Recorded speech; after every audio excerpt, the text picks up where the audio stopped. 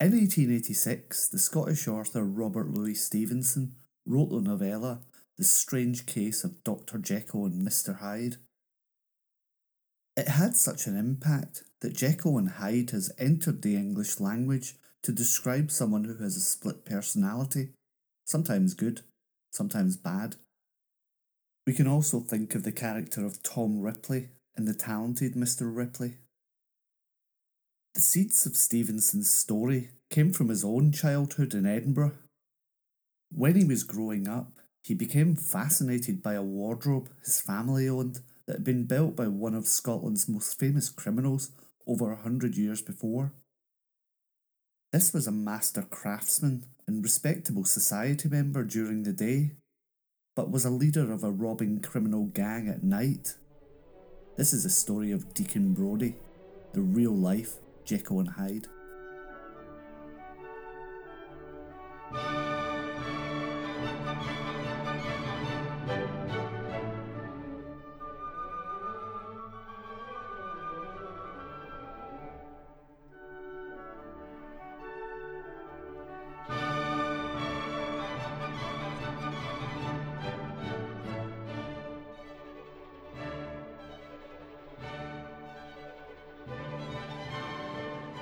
Hi and welcome back to the Historical Crimes and Criminals podcast.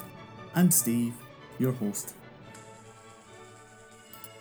Edinburgh is of course the capital of Scotland. It's built on a dormant volcano and best known throughout the world for its beautiful castle. A strategic stronghold, during the Jacobite uprising, Edinburgh Castle was held by the Jacobite army in their claim to regain the throne for the Stuarts before their defeat at the Battle of Culloden in 1746. After this battle, Bonnie Prince Charlie fled Scotland forever. Edinburgh Castle's Great Hall was the setting for the Black Dinner.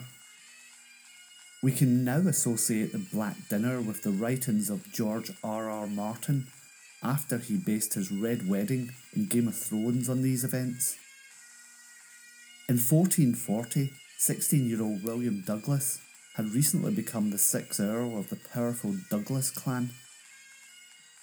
To celebrate, he and his younger brother David were invited for a dinner with the 10-year-old King James II of Scotland. They couldn't have known they were part of a scheme by two of King James's guardians, Lord Cruikshank and Sir Alexander Livingston. They were in partnership with William's uncle James to kill the Earl and install his uncle, who they believed would be more loyal. After the dinner, a drum started rolling slowly. A severed black bull's head was dropped onto the table to symbolise what was to come.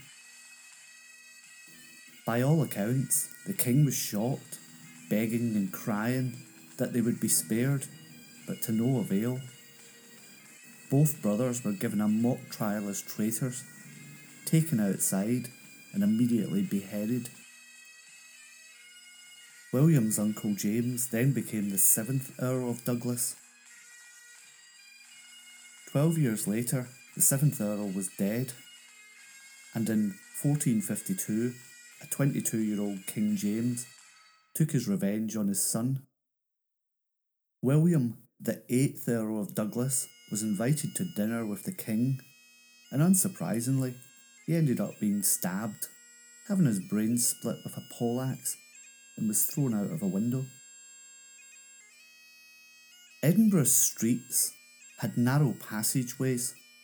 It was hilly, congested with coaches, so sedan chairs were a popular mode of transport. These sedan chairs dated back to the earliest documented times. Essentially, they were a chair inside a cabin with two poles on each side and carried by two chairmen. They were also elaborately decorated, depending on your status. They were licensed like taxis and could be hired for the journey or indeed the full day. You could be picked up at your door and wouldn't have to soil your clothing walking the dirty streets. They would even come and pick you up from your bedroom, as Samuel Pepys notes on the 16th of February 1663. Quote, saw Sir William Wheeler, who was brought down in a sedan chair from his bedchamber, being lame of gout. Henry VIII had a sedan chair, but as he became heavier in his old age, it took 4 strong men to carry him anywhere. By the mid-18th century, the population of Edinburgh was around 50,000 people, crammed into what we know now as the Old Town. The new town, Georgian in style, grand and beautiful, would be built in the late 18th century. But as anyone knows, finding your way around a city can be tricky, but thankfully there were guidebooks. Indeed, there were all sorts of guidebooks. Ranger's Impartial List of Ladies of Pleasure was published in 1775. This was a list written by James Tyler under the pseudonym Ranger, detailing a list of 66 prostitutes working in the city. It gave descriptions of such prostitutes as Miss Betty Clark. This lady is about 21, of middle size, red hair and good teeth. She is far from being disagreeable if it was not for her sulky temper, but she understands the power of friction well. And of a Mrs. Dingwall. This lady, at 26, is a fit person to grace a table, being pretty fat and comely. She's a good winter piece. And lastly, hardly the best advertisement for Lady Agnew, who was described as being a disgrace to her relations, who are some of the best in Scotland. She regards neither decency or decorum, and would willingly lie with a chimney sweep as she would with a lord. Further editions of this guide would include a map highlighting locations. These liaisons with prostitutes were a fraught and risky business, so discernible gentlemen would use a device which had been named after its inventor, Colonel Condom.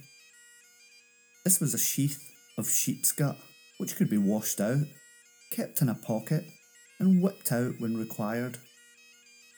James Bothwell was a frequenter of prostitutes, but having already experienced gonorrhea, he was reluctant to risk unsafe sex with an unclean woman and carries a condom with him, as we see from his 1763 London Journal entry.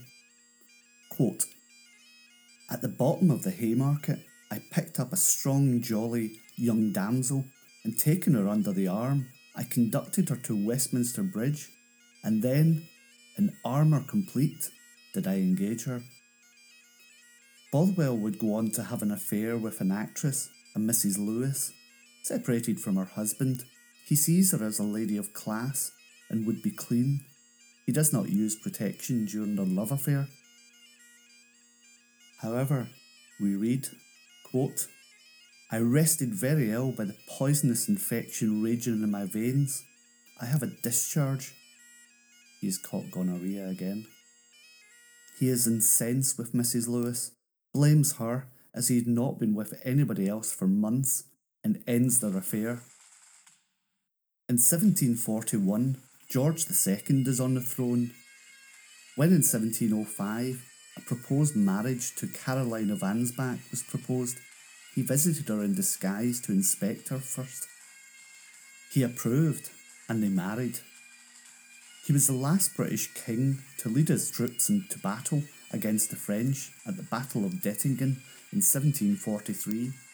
Although the Prime Minister Robert Walpole said as brave as he was also as great a political coward ever to wear the crown. He died in 1760 at the ripe old age of 77. William Brodie was born in 1741 in Edinburgh, and he was seen as a pillar of good society. A successful furniture maker, a deacon is a name given to a leader of a trade guild and a master craftsman in Scotland. It also gave him rights to be part of the city council. William therefore was known as Deacon Brodie. He was well known and respected in Edinburgh's Old Town. But he was also a man with a serious gambling habit who needed to maintain not just the family everybody knew about, but also 2 mistresses and children. Brodie's father had also been a furniture maker, and William served an apprenticeship that led to his work being regarded as perhaps the best in Scotland. He grew to become a supplier of furniture to the rich and famous. Part of the work had to be undertaken in customers' homes and business premises, installing furniture, all manners of doors, and more importantly, fitting locks. George in Edinburgh was very cosmopolitan, and Brodie indulged in the local social scene and set. But Edinburgh also had a dark side, an underworld of vice and crime, and Deacon Brodie came to know it well. He would frequent drinking and gambling dens, and by 1768 had managed to be seriously in debt. His lifestyle had become increasingly expensive in other ways too. By day, he was a respectable family man.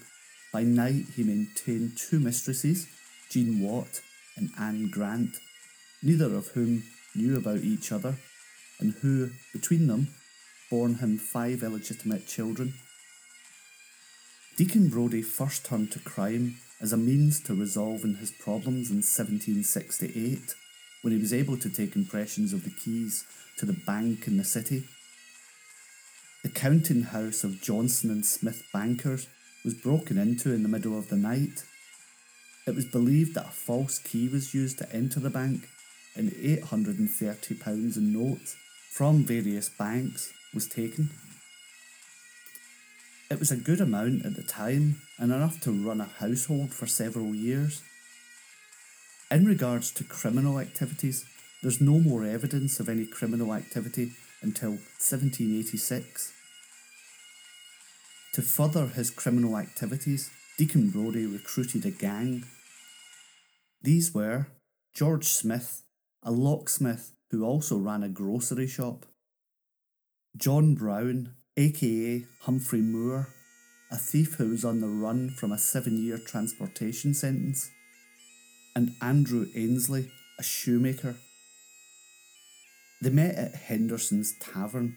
Deacon Brodie was a patron of the tavern and gambled on the cockfights held there.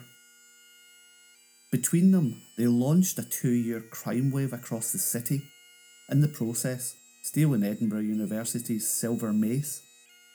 9th of October 1786, goldsmith James Weems' shop. Late November to early December 1886, Davis and McCain's hardware store was cased and robbed. 8th of December 1786, John Law's tobacco shop. 24th of December 1786, John and Andrew Bruce's hardware store. 16th of August 1787, John Carnegie's grocery store. 9th of October 1787, Edinburgh University's silver mace. Christmas season 1787, John Tapp's house.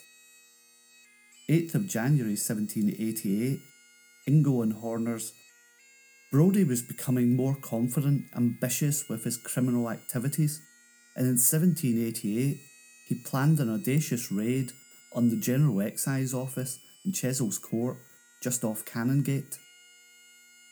Brodie's role was to act as lookout, but he apparently fell asleep. As a result, the authorities, alerted to the robbery in progress, came very close to capturing the whole gang red-handed, but they narrowly escaped. But because of the news headlines and the publicity over the gang's activities, and no doubt fearing the authorities were closing in, Brown broke first, with a view to a king's pardon for his crimes. Ainsley and Smith were soon afterwards apprehended. Initially, the trio did not mention Brodie's involvement, but Brodie feared it would only be a matter of time and decided to flee. On hearing of Brodie's disappearance, George Smith requested an audience with Sheriff Cockburn. The message from Smith was that he wished to make an opportunity of making a clean breast and telling the truth. And tell the truth, George Smith certainly did. Not only did Smith speak of Brodie's involvement in the gang's past crimes, Smith told about crimes they were planning for the future. Smith's statement to Sheriff Cockburn doesn't indicate why he chose to mention the future crimes, but if Smith was looking to secure a king's pardon, he did not receive it. But George Smith had fingered Deacon Brodie so convincingly that the sheriff questioned Ainsley about Brodie's involvement with the gang. Ainsley confirmed Brodie's involvement with the crime ring, and the Edinburgh Sheriff's Office put a bounty of £150 sterling for Brodie's capture and an additional £50 bonus if Brodie was convicted. Deacon Brodie had first fled to London 4 days after the failed robbery, and he had befriended an Edinburgh resident called Thomas Geddes on the journey to London before escaping to Amsterdam. Brodie had given Geddes some letters asking if he would deliver them once back in Edinburgh. By the time Geddes returned, a wanted ad and a physical description of Brodie was all over the news. Recognising this as the man who gave him the letters, Geddes handed them in to the police. They contained information pertaining to the excise robbery and that he planned to go to Amsterdam. It was sensational news that this pillar of society that many knew so well could turn out to be a master criminal. Brodie lay low for a while in Amsterdam, but with the ports being watched, he was arrested on the point of boarding a ship bound for America, and he was returned to Edinburgh in chains. Brodie's trial began on the 27th of August, 1788. He was convicted on the basis of the word of the other members of the gang and incriminating items found at his home and workshop. These included a stock of duplicate keys, a disguise, and pistols. By this time, Ainsley and Brown had both turned king's evidence, and Brodie and Smith were both sentenced to be hanged. Deacon Brodie was hanged on the 1st of October 1788, aged 47, at Edinburgh's toll booth, a grim building that stood in the middle of the High Street near St Giles Cathedral. Ironically, the gallows used was one which Brodie, as city councillor, had certainly helped authorise the funds for, and some claim he designed. People came from far and wide to witness, and it was said there was a crowd of upwards of 40,000 people watching the hangings. Brodie was said to have worn a powdered wig and a fine set of clothes. Smith was also hanged that day. Deacon Brodie was buried in an unmarked grave. There is a pub by the name of Deacon Brodie on the Royal Mile, commemorating his name. Well, that's all for today. I hope you enjoyed this episode, and if you did, please subscribe, leave a review, tell your friends, and join me on Twitter. I've been Steve, your host. Till next time, bye bye.